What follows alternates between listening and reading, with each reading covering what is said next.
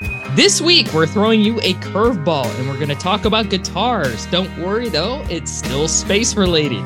That's right, we talked to Josh Stotler of Oak Creek Guitars, who builds custom instruments and has created some amazing Apollo-themed guitars. Can you think of any other times where space crosses over into other worlds? Let us know via our social media pages at Space and Things 1 on Twitter and at Space and Things Podcast on Instagram and Facebook, or via the contact form on our website.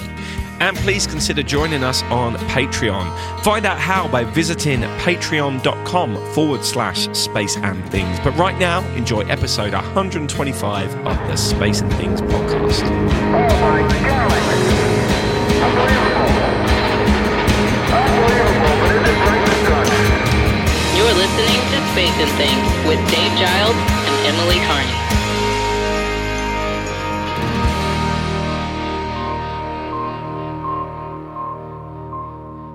I'm Emily Carney. And I'm Dave Giles, and welcome to episode 125 of our podcast. How you doing, Emily?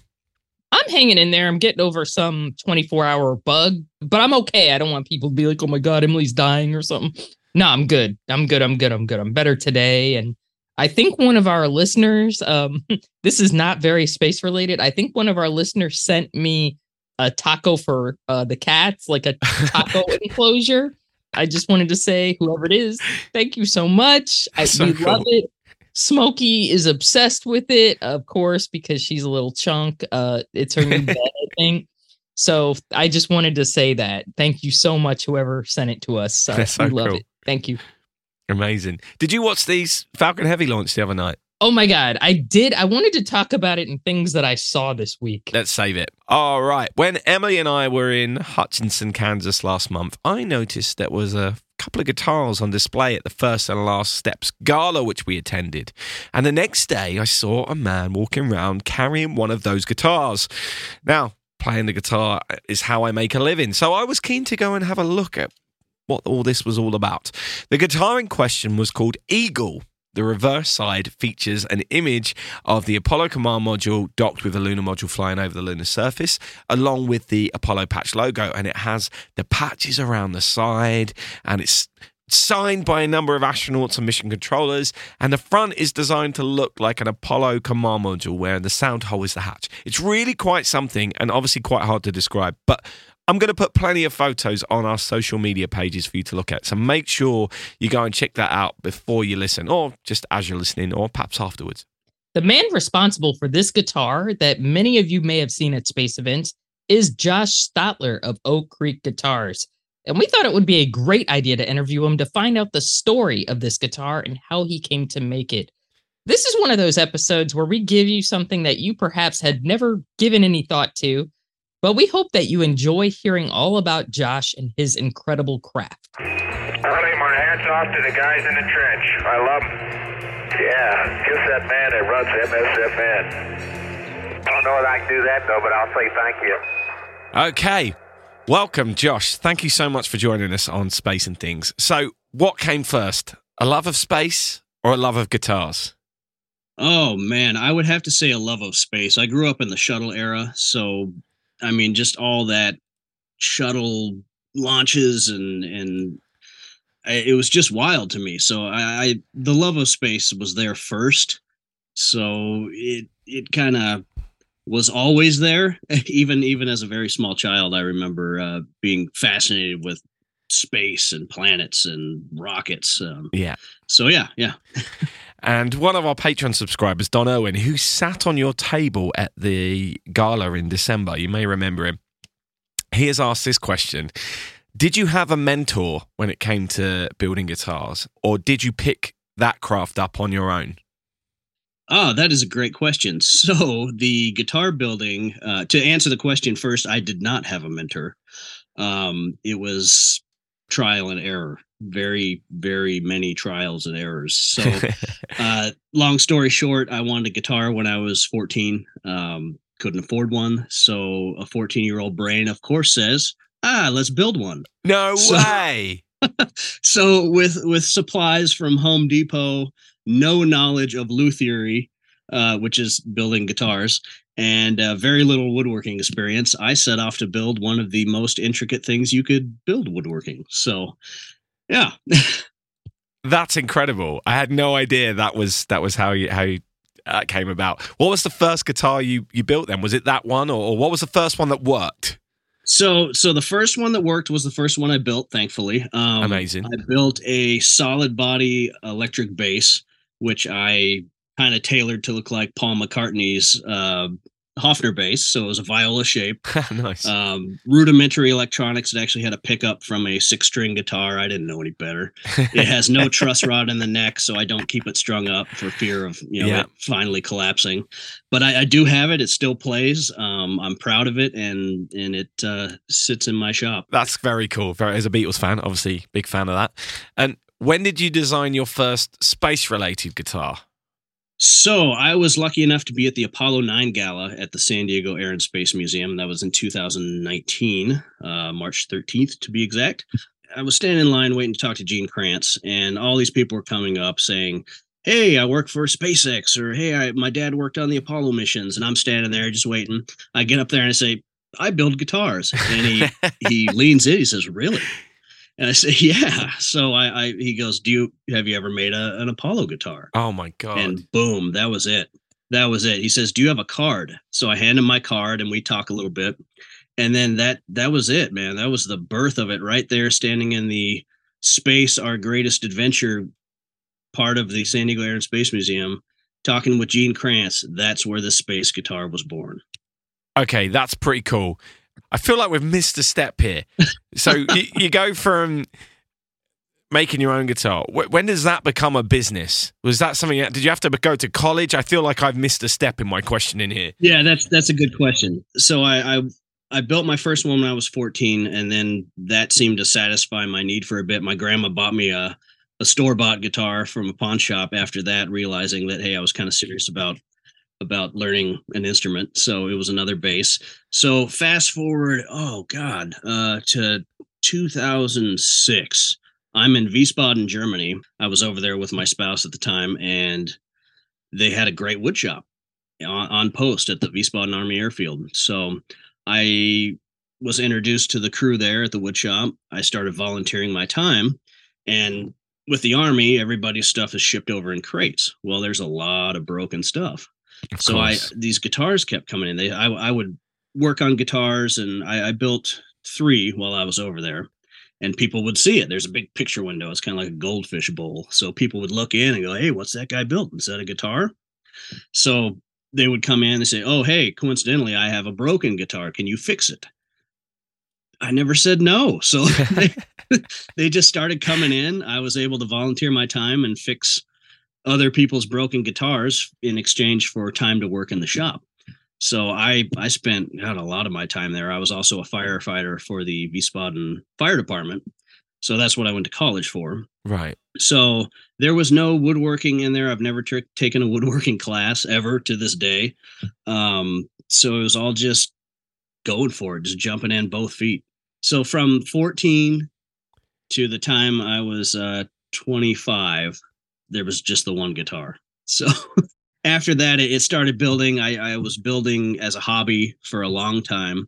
When I finally came back to the States in 2011, I was still building as a hobby, decided to actually start a company so I can make a little money doing repairs and inlays. And for years, it was just a side business. And about a year and a half ago, I finally pulled the plug and started doing it full time. So it was a scary jump, and it's a slow climb, but my name's getting out there, thankfully. That's amazing. So the idea for Eagle and the space and the Apollo guitar came before you were full time at building guitars. Yeah, so it was starting to get serious. The idea for it came to be just as I was thinking about doing this full time, and then to get eyes and ears on what my plan was for Eagle, I would talk to people in the space community. Being here in San Diego with a world-class museum, Thankfully there are a lot of those type of people. Jim Kidrick, president and CEO of Air and Space Museum. We have Francis French here in town. So it's just getting the word out about what I had planned. I drew up a set of plans, and I ended up sending those plans out to astronauts, mission control personnel, to get the word out about what I had planned, what I was doing, what it was going to look like. And so I first sent it to Jim Lovell because he was sort of instrumental in, who is this for? I said, it's for me, because I ended up getting a call from Jim, who was talking with Gene Kranz about my project that wasn't even a project yet. So there was a couple huge names in the works here, kind of pulling the strings to get this thing going. Little did I know. So talking with Jim, God, there's too many Jims here. Talking with Jim Lovell, he says, who is this for? And I said, well, it'd be for me. No, you gotta do it for somebody. Yeah. So, okay, boom, light came on. For somebody. All right. San Diego Air and Space Museum. I've gone there since I was a kid. I took field trips there and it blew my mind. I love that place. I could go there every day and be happy. So I send an email to Jim Kidrick at the Air and Space Museum and said, if I build a Apollo themed guitar, would you be interested in displaying it? I got an email back, I think about 2 hours later, saying, can you come in tomorrow? So having no plans drawn up yet and just having the idea in my head, I said, yeah, sure, I can come in tomorrow. So in that time between the email and me going to the museum for my meeting, I quickly drew up this 11 by 17 set of plans with the front, the back, couple isometric drawings, and away I went. So I show up and Jim was thrilled. He said, yeah, well, that's not really what he said, but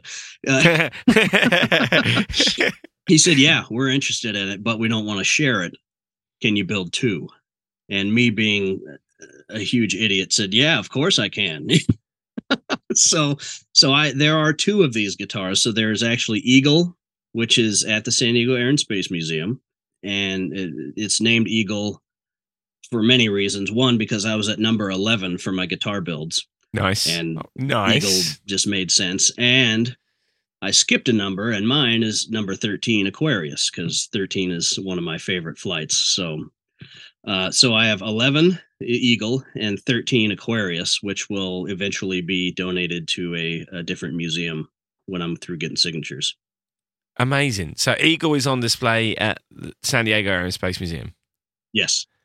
This is amazing. So, okay, I think I've seen Eagle. I've got photos of Eagle from when we met in Hutchinson. Yeah, both of them were actually there bracketing the astronaut photo. So yes, of course. I remember there was two, but the next day I only saw one of them in the museum. Correct, yes. Okay, so what blew me away was the sheer level of detail. One, it's a beautiful instrument to play as well. I think this is key to know for people. This isn't just a aesthetic thing. It was a beautiful instrument to play, which I think is probably the main thing when you're an instrument builder, right? Yes, I appreciate that. First and foremost, it's a guitar. I want it to be played. It sounds great. I'm very happy with it, and it kind of makes me sad that it spends most of its life in a case spinning around for people to look at. But it was built to play, and I encourage people to play it, as I did when you walked up. Yeah, and I love hearing people play it. I was fortunate enough to be able to play. There was a song written by the Byrne Brothers band called Charlie Duke Took Country Music to the Moon. Amazing. So I learned that song before I met Charlie at the last Space Fest. And he comes after me. He was the first signature on the guitars. He's been fantastic advocate for them. And he says, they wrote a song about me taking country music to the moon. And I said, oh, this song? And I started playing it. Oh, my God. And he just lights it. Go, that's the one. So later on, after the astronaut photo, somebody had asked me, they were there when I played a little bit of that song. And they asked me, hey, we missed it. Would you mind playing it again so we can record it? I said, sure. So I set up in this gaudy room at the Tucson Hyatt, and I'm playing Charlie Duke Took Country Music to the Moon, and this face comes around the corner, and it's Charlie. And this is the first weekend I've met him, so I'm close to him now. But this is the first weekend I met him, so I'm still a little starstruck. And he comes up behind me, he puts his hand on my shoulder, and he starts singing the song with me. Oh my So God. I'm nervous as all get out, and just trying to make it through this song. I fumble a couple words, but he catches me, and we sing together and have a great time, and we've been friends ever since. So it's great. That is amazing. What a story. So what I was going to say, and I'm glad I made a point about mentioning how playable it is. What I was going to say is what struck me was the sheer level of detail within the artwork of this guitar. Let's start with the back side of the guitar, and then we'll move on to the front, which is more incredible. So just talk us through, go from the head down through the neck, and then what's on the body. Yes. So the design didn't change really at all from what I drew up that first night. So on the back of the headstock is a replica of the Silver Snoopy Award, which is anybody that knows space is familiar with the Silver Snoopy Award. Snoopy was the safety mascot of the entire Apollo program. So he is there in all his silver glory. There's a little plaque that says the name of which guitar it is, Eagle and Aquarius. That's one of the only ways you can tell them apart. Down the back of the neck is a quote from John F. Kennedy. It's not the quote most people would have used. It is the quote that it will not just be one man getting us to space. It's, an entire nation. Nice. I thought that was more inclusive than some of his other quotes, and I just liked it from the start. Down to the heel cap. Now, the heel cap is one of the two ways you can tell the guitars apart. Right. On Eagle, there is a little cutout of the command module, and under that little window in the wood is an actual flown piece of the Apollo 11 command module of Kapton foil. Wow. So on 13, it's actually a piece of netting from Aquarius that Fred Hayes cut out before they jettisoned. So, wow. Moving down onto the actual body of the guitar is a quite large Apollo logo with the Apollo A, the moon and the earth. Everybody's pretty familiar with it.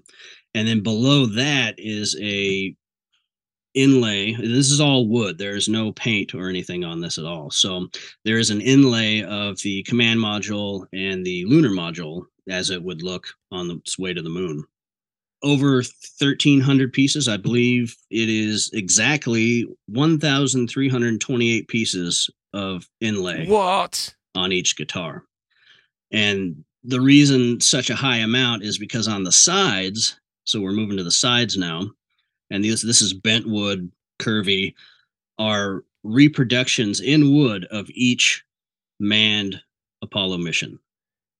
So if you think patches. Of the patch, the mission patch, wow, for each Apollo mission, out of wood, each individual pieces, each color's a different piece. Yeah, it's insane. I was struggling through this thing. But so yeah, around it is every Apollo mission patch. I included Apollo Soyuz test project too, because Apollo is Apollo to me. Moving on to the front, starting up at the headstock, Earthrise is one of my favorite pictures. It's hung in the White House in the Oval Office. It's one of the most famous pictures ever. I replicated that in wood. So, oh my God. So you have the Earth's surface, the Earth coming up over it. I know the way it appears on the guitar is not how it was originally taken, or how it's usually displayed is not how it was taken, with the moon to the right side and the Earth coming up to the left. But that's how it is. So moving down to the fretboard, there is from top to bottom, from the first fret all the way down to the 26th, is a wooden Saturn V rocket. Amazing. So it takes up most of the fretboard. It's radiused to 10-degree radius, like an acoustic guitar should be, so it's not flat, making it even more difficult. Yeah. It has inlays of, the flag of the USA, everything that you see on the Saturn V. All the colors, it's each an individual piece of wood. So crazy. And then moving down to the body, I wanted it to look like a flown command module. So after it gets back, so all the foil is peeling off. There's scorch marks around the bottom where the heat shield is, and it looks rough, but it was a labor of love to get it that way. I tested different burning techniques, so I actually did burn. Took a torch to it. I used different shields and hexagonal pieces of metal to get the effect right. Is just when I dive in deep. So there was no half-assed for this one. It was all or none, and I'm very happy with how it turned out. Absolutely. I love the way you've used the hatch as the sound hole and the little windows as well. And also you've even got the handles that the recovery crew would have used to pull themselves up on there as well, which is quite something. I wanted it to be as authentic as possible. So if you do get a chance to look at one of the guitars very close up, there's actually the degree marks on the little window for docking. Those are actually etched into the little window. So it gets pretty detailed. That's amazing. And even the label underneath the sound hole is the replica of the plaque that sits on the lunar module leg on the moon. I like to put little Easter eggs and little tributes all over if I can. So yes, the plaque on the inside, which tells the number of the instrument, who it was made by, is very similar to the landing plaque that all the Apollo missions used. That was on the leg of the LEM below the ladder rungs. There's only ever going to be 2 of these, right? You're not going to make any more. I've been offered money to build another one, and as hard as it was to decline, it was also very easy to decline. I don't ever want to build another one of these. It was a once in a lifetime thing, and I'm happy I did it, but I will never do that again. That's amazing. And was it always your plan to try and get it signed by the Apollo heroes? One of our Patreons, John Wisenhunt, has asked if you'd be willing to share the reaction of any of the astronauts when they saw it. Absolutely. So yes, this thing was just a vehicle to try to get signatures on it. So I wanted to promote the Apollo era. I wanted to give a little tribute to it. I get a question a lot, why a guitar? Well, that's what I do. If I built motorcycles, it would be an Apollo motorcycle. So that's the reason there. But I always wanted and hoped to get it signed, but I had no connections whatsoever in the astronaut field until this. So thankfully, the San Diego Air and Space Museum has a master list, and was nice enough to share it with me. So I've done a lot of legwork. I've had a lot of happy recipients. I've had some not so happy recipients. I've had some declines, but for the most part, the reception has been phenomenal. Especially, it's hard to explain when you have something in your mind and it hasn't been built yet. Yeah. Hey, this is what I'm doing. Would you be willing to sign it when it's done? That's kind of, are you going to finish it? Will it ever be done? When is that? That's tough. But now that it's done, it's a little bit easier to say, hey, here's what I did. Check this out. So the very first person that signed it was Charlie Duke, and he was blown away. When he opened the case, it's sitting in there. It can't move around. It's this giant flight case. And you open it, and it's just kind of like, well, you don't know where to look first. That's one of the tricky deals with this. But once you finally get looking at it, Charlie is pretty much the only one besides me and a handful of people here in San Diego that got to see it without signatures. And I kind of missed that guitar. I have pictures of it. I'm planning a book that will detail the entire process from thought to finished product. But Charlie was just, oh my God, just blown away. And then a couple other, Walt Cunningham was there at the time. Sadly, we just lost him, but he was my second signature. And everybody that sees it, just they find something else about it. All of them move it around to look for their own mission patch. And some of the most meaningful experiences with it have been the family of astronauts we've lost. So Al Warden's grandson played it for about an hour at Space Fest, sitting over in a corner. Him and I just sitting there, and he was just jamming on it. Rosemary Russa was just thrilled, and she just kept rubbing her hand over her dad's mission patch. It's always different, but it's always fantastic meeting somebody that has something to do with the Apollo era. What most people don't know and will never see is inside the bracing on the inside of the guitar are the names of all the fallen astronauts who didn't get to fly. Oh, wow. So, yeah. So, yeah. So I was fortunate enough to meet Charlie Bassett's widow. I happen to have a picture on my phone as I was building the guitar of his brace. And I showed her, and she was just blown away. Amazing. So it was pretty emotional. That's so cool. This guitar is the gift that keeps giving. I didn't realize it had all that as well. That's amazing. And I guess as well, it just, with music being such a connecting thing, people can relate to a guitar so much better than they probably can other bits of memorabilia, right? And that's part of the allure of why I wanted to build this. Maybe somebody isn't interested in space or flight, but they like music. They like guitars. What is that over there? Yeah. I love walking through the museum and just watching people interact with the exhibit with the guitar in it, because they say, "Oh, well, whose guitar was this? Yeah. Was this an astronaut's guitar? What is it?" So it just draws you in. It's something different. And I don't want to say it's a gimmick, but it's definitely something you don't expect to see in a space-themed museum exhibit. And I think that's what it relies on to draw you in, is what is this? Yeah. That, and the fact that it spins around and the light hits it, and every once in a while you get that glimmer. And it's the only thing moving in that whole space wing. Is this guitar sitting? It sits on a 1/16 scale lunar module descent stage. That's so cool. So which spins around. So you get that glint every once in a while. What is that? What is shining in my eye? And people move over to it. Oh, it's a guitar. So if it brings in one kid that may have not been interested in space and makes him interested in space or aeronautics or flight or STEM or building guitars or woodworking, I'm happy. Absolutely. All right. So another question from Don Irwin.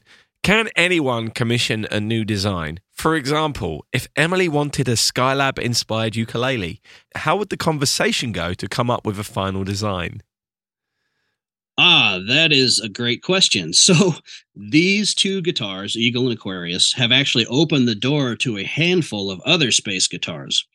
So I was contacted by Dot Cunningham for Walt's 90th birthday, and I built him a 90th birthday present. Oh my God. Acoustic guitar that I was able to present to him at that party. So the process goes, "Hey Josh, here's what I have in mind. You can contact me via Instagram, Oak Creek Guitars, or on my website, www.oakcreekguitars.com.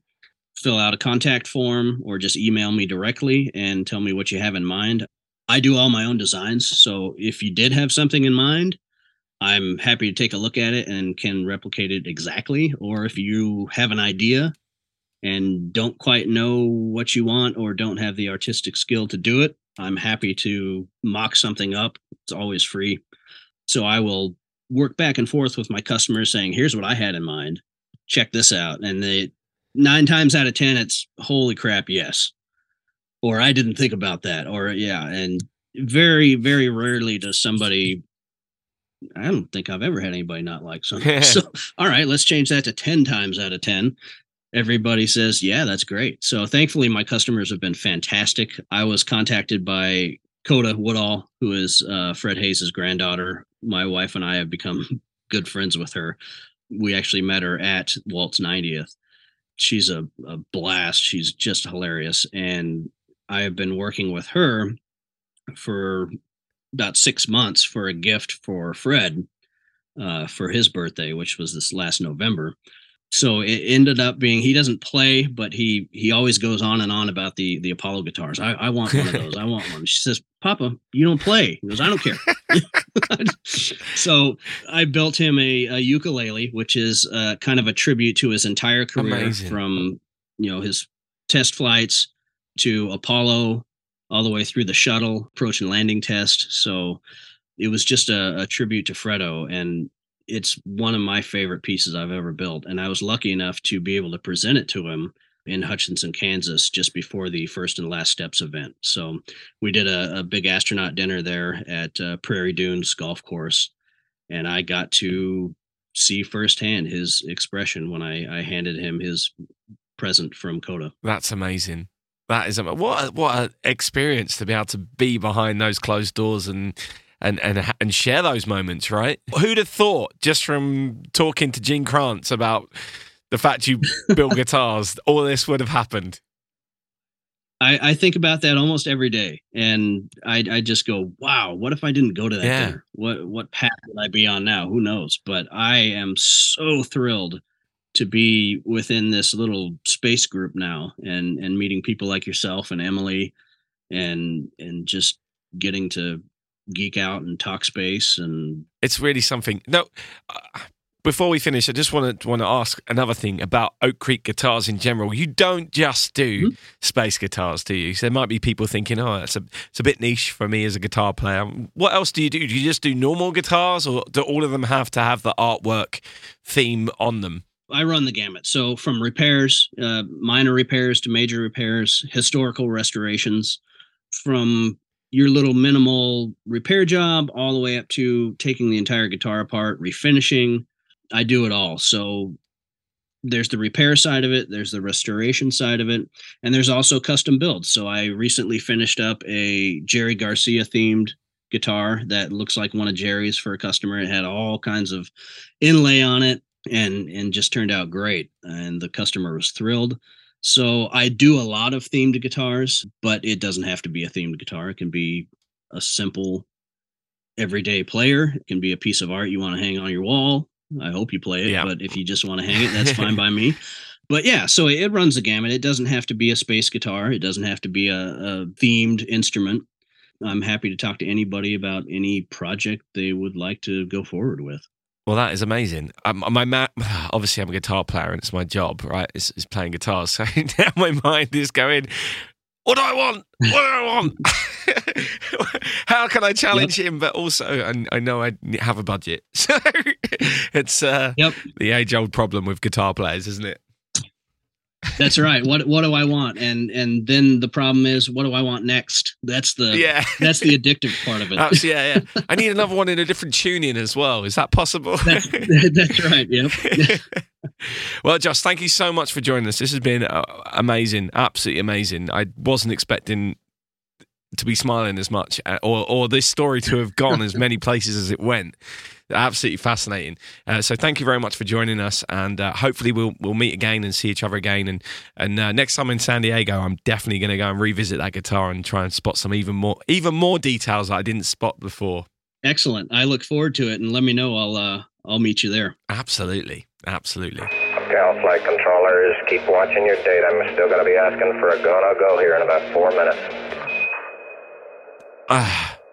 Now, obviously, guitars and space, me going to be a bit of a fan of that, aren't I? But I sent you the images earlier, Emily. How beautiful is that guitar? Those are just exquisite. I'm not a guitar expert whatsoever. You know, I love music, but I couldn't tell you the first thing about tunings or strings or anything like that. But just looking at it, I mean, the design is just absolutely exquisite. I would have a hard time playing it because I'm one of those people, like, if I see something beautiful, I'm like, I don't want to touch it. Yeah, when I got to play it, I felt that way. It was like, oh my, should I be playing this? Yeah. But it's such a beautiful guitar to play as well. But I didn't realize when I saw it up close, and I know it makes sense, I assumed all those artwork that you see on it were all painted on, and they're not. They're all bits of wood that he's molded into the design. I mean, curved woods and all the patches and all that he's had to make out of wood and put together as this. It's just outrageous. I'm just in awe of his. Yeah, I'm in awe of his talent to be able to do that. It's crazy. Yeah. So there was two things he told me after the interview, Emily, which I thought were pretty cool. He's building 2 other guitars at the moment. One of them is an Apollo 14 guitar. Someone contacted him about a original Moontree, which fell down, and he's making a guitar in conjunction with Rosemary Russo in honor of her dad, who obviously took the seeds for these Moontrees around the moon. And now she's going to have an Apollo 14 themed, Stu Russo themed guitar out of wood, which is from a tree, which is from a seed, which he took to the moon. I mean, that's just incredible, right? Special. That's just amazing. Especially because Russo, I hate mentioning this, Russo didn't live to be very old. He died in the 90s. many of us never got to meet him. Having something of his like that's kind of I guess a collectible to the family must be really special. Absolutely. Especially seeing as when we interviewed Rosemary, there was a story about her mum having Elvis's guitar as well. So the guitars are linked with that family. Do you remember that? That's funny. I'm wearing an Elvis shirt today. I know. That's what made me think of it. Dang. Yeah. And also, he's working with Max at Lunar Replicas to do an Astrovet Apollo 15 guitar as well. Oh, boy. With the Al Warden style. I have an idea, but it's terrible. They're not going to do this. I hope they don't do this. But that would be like a flying V or something like that. Yeah. V-type guitar. So, Emily, I have a question for you right now. If you were to have, as a piece of art, appreciate that you can't play over either a ukulele or guitar, a Skylab-themed guitar, what would you want on it? What would be your defining things that you would want on it? Oh, my gosh. It would have to be missing something, like as a joke. It would have to be missing a part to it, like something like a big piece of it, and like a string would have to be broken or something to the side. It would have to have like a humorous touch. Like, yeah, parts of it are not here. No, I think the patches would be really beautiful. I mean, but that's a lot of work. But yeah, you would have to have the program patch, and the 3 mission patches. And a big bit of gold foil over the top of it. Yeah, sort of a little bit of gold, like sort of a gold finish maybe, and maybe a little bit of scrape off of it. Just a scrape, like, oops, something happened. A little ding. Something happened here. Yeah, but something like that. But that would be a Skylab guitar. Beautifully damaged. Slightly used. Slightly used. Before it even got used. Yeah, slightly used. Well, as always, the full interview unedited will go up on our Patreon page. Yeah, I found this interview great, so I hope that people have enjoyed this. I know this is very much me doing something for me on this one, but it's called Space and Things after all, so I do like it when we get popular culture things clashing with space. I think that's really cool. You got a hold of my legs, Joe? Yeah, one of them, good. So, Emily, what caught your eye in spaceflight since last week? Oh, gosh. The main thing that caught my eye this last week was the Falcon Heavy launch that took place on Sunday evening around 5:56 p.m. my time, Eastern time in the United States. So I went to my local fishing pier. It's very unglamorous, but we have a bridge called Gandy Bridge that's not very far from where I live. And so I went there because it's facing the east. So if you want to see a launch from here, it's the perfect place to go. That's where I watched SLS from. Right. So anyway, we watched Falcon Heavy, and we're about approximately at that location, approximately 100 miles out. So I wasn't really expecting much, Holy crap. It was incredible. It was really visible from here. Like, we got to see the contrails. I actually took a video of the launch, and it's on YouTube. It's not the best video in the world. I'm not a professional videographer or photographer in the least. Yeah, it was exquisite. You got to see the bright orange flame. You got to see the contrails going up, and then you saw it go into its orbital trajectory, and then it did that thing where it turned into like a I don't know how to describe it, like a ghost tadpole. I think you've probably seen it before in pictures and stuff like that, but it turned into that because at the time of the launch, it was dusk and the light just hit it the right way. And it was just, you can't see me, but I'm doing a chef's kiss emoji. It was just exquisite. It was probably one of the most beautiful launches I've seen from here. I actually saw the stage set from here. Like when the boosters came off and started coming back, we could see it from here. Wow. Which is nuts. I was not expecting that at all because we're about 100 miles out. Had you seen a Falcon Heavy from your way before? Yes, I did. I saw one. It was in June 2019, and I think that was the Celestis name drop here. I think it was the Celestis Heritage Flight launch. It was the one that had Bill Pogue, the Skylab astronaut, on it. Oh, wow. And I was not working for Celestis. Full disclosure, I worked for Celestis Memorial Space Flights. I don't. I was not working for them yet, but I was excited because I knew he was on that flight. And of course, I'm a big Skylab nut.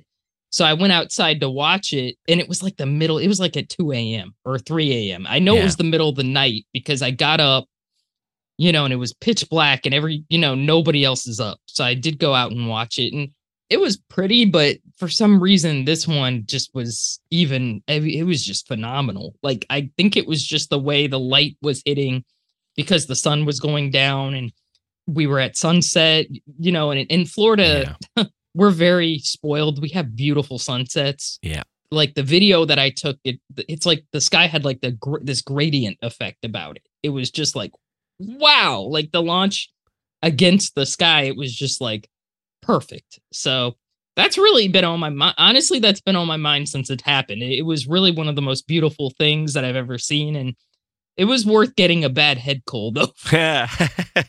I think that's what did it because, yeah, honestly, we Floridians are not adapted well to cold weather, and it's been very cold here the last few days. So I braved the cold and went out in it and froze, and that's probably why I've been sick the last few days. But it was worth it. It was worth every second. Any night SpaceX launch seems to produce something magic, doesn't it? They're just beautiful. I remember the images of the Inspiration 4 launch and other launches that have gone at that similar time, dusk to early evening, as it goes into the night, but you've still got a bit of sunlight in the sky from the west hitting the contrails as it gets up to that height. There's something happening there that just creates something magical, doesn't it? Yeah, it's amazing. I did watch Inspiration 4 from the same place, the local fishing pier. We didn't see a lot of it because there was a little bit of cloud cover, but it was still, you could see it light up the cloud bank. And I'm like, whoa, like, they're really beautiful. Yeah. I mean, even from as far away where I'm at, they're still very visible and they're really pretty. So yeah, SpaceX has some gorgeous launches. I hope to see. I know it's not going to happen this year, but I'm looking forward to the next SLS one. That thing had some juice to it. I mean, it was just it lit up the sky here, which was nuts. I feel a bit spoiled, but I want to see another one of those. Absolutely in the near future. Next year. Next year, yeah. I hope to see that one. What's been on your mind this week, Dave? First of all, a little update on the Russian Soyuz capsule that we spoke about last week. I think this is worth bringing up again. So they've announced they're going to launch a new capsule up on February the 20th. And Joel Montalbano, who is NASA's Space Station Program Manager, told the reporters, he said, "I'm calling it a replacement Soyuz. This is the next Soyuz that was scheduled to fly in March.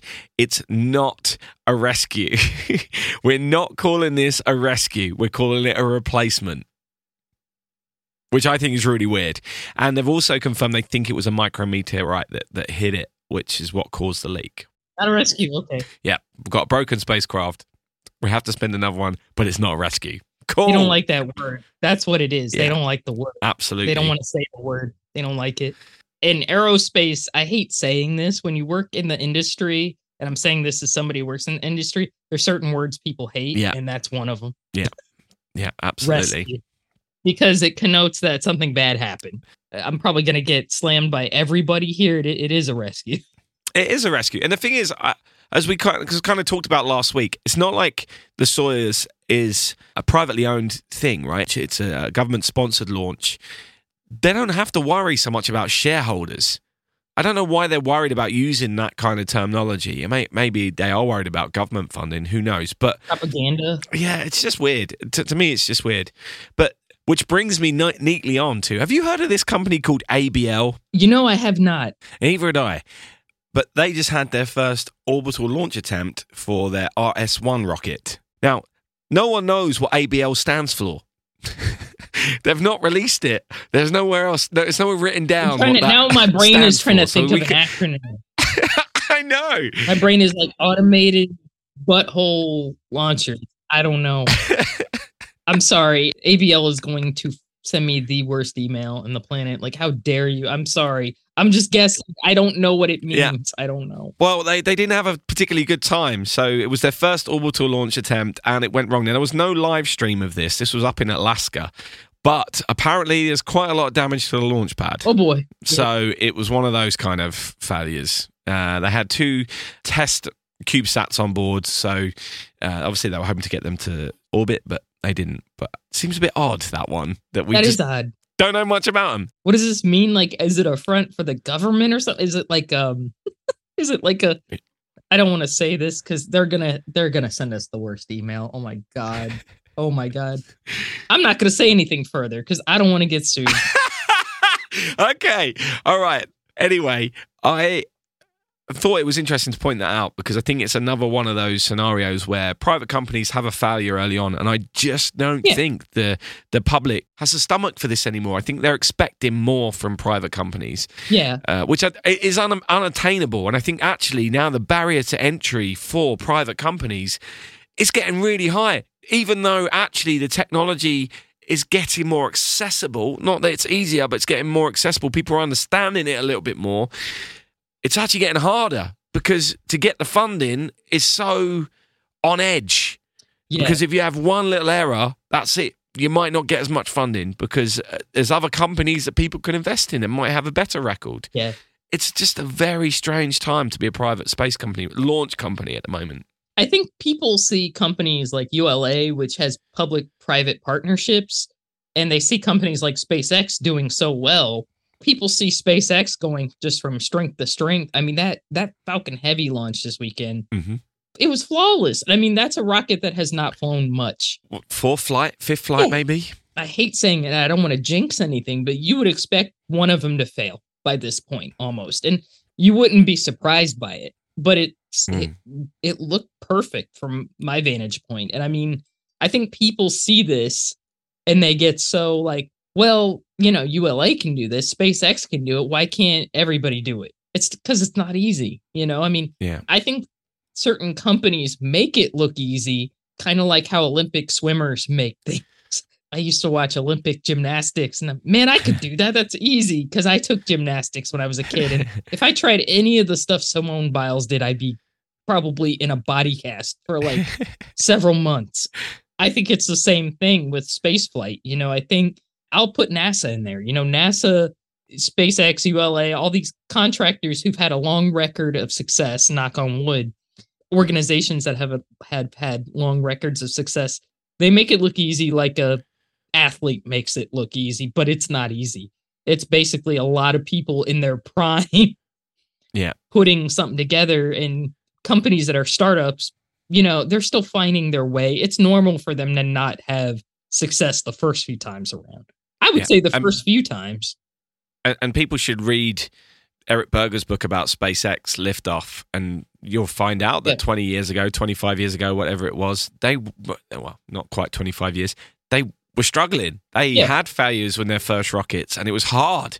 Fortunately for them, there wasn't the eyes on them then that there are on these newer companies now. Yeah, exactly. Because I think people expect companies now to be, it's the new SpaceX. Yes, exactly. And it's like, you guys forget that companies like SpaceX had a lot of problems at the beginning. They had trouble getting their vehicles off the ground. And if we go even further back, Orbital Sciences back in the day, I think now they're part of Northrop Grumman, but they had launchers that had issues back in the day, and they were more of a private company, and none of that stuff was perfect. Space is very difficult. If it was easy, everybody would be able to do it. I totally agree with what you're saying. Now, of course, there's one other thing I would like to mention, and that was the return of the Cargo Dragon, which had a number of things on board. But excitingly for us, it also included the Moon Gallery, which we spoke about on episode 77. That's right. With two of the artists who had a piece of art within the gallery, Gillian Fitzpatrick and Justin Donnelly. Now, it has returned to Earth. It's been nearly a whole year, 50 episodes of the podcast since we last spoke to them. But it's returned to Earth, having orbited for so long. It may be a while before the Moon Gallery Foundation have the gallery back in their possession. But they recently posted, looking forward to receiving the payload and organising the first Earth Gravity Show. So that's pretty cool. So hopefully we'll be able to keep you posted on news about where that's going to be displayed, and maybe some of our listeners might be able to go and see it. But must be amazing for Gillian and Justin to know that their little piece of art has gone to the space station and come home. That's awesome. That is really cool that it's back. Yeah, so I may have had more than one thing to talk about this week, but it doesn't matter too much. It's just how it is. And from every window, we have a really spectacular view of the Earth, and as well as the, what surprised me, the real blackness of space. I don't think I've ever seen black as it is out here. Well, thanks for listening, and thanks to those who have signed up to our Patreon page this week. We've had a few people sign up, and we've surpassed 50 subscribers for the first time, which is a big milestone for us. I would love to get to 100 by the end of this year, and I think that's a huge ask. But if anyone would consider going to join us over there, it would make such a difference. We have to make so much more content other than perhaps just a weekly podcast. So please consider joining if you're able. And thank you so much to those of you who have done that and heeded our call for more people to join. Yes, thank you for listening, and we'll be back with more next week. But until then, don't forget that in space, no one can hear you mean. Space and Things has been brought to you by And Things Productions.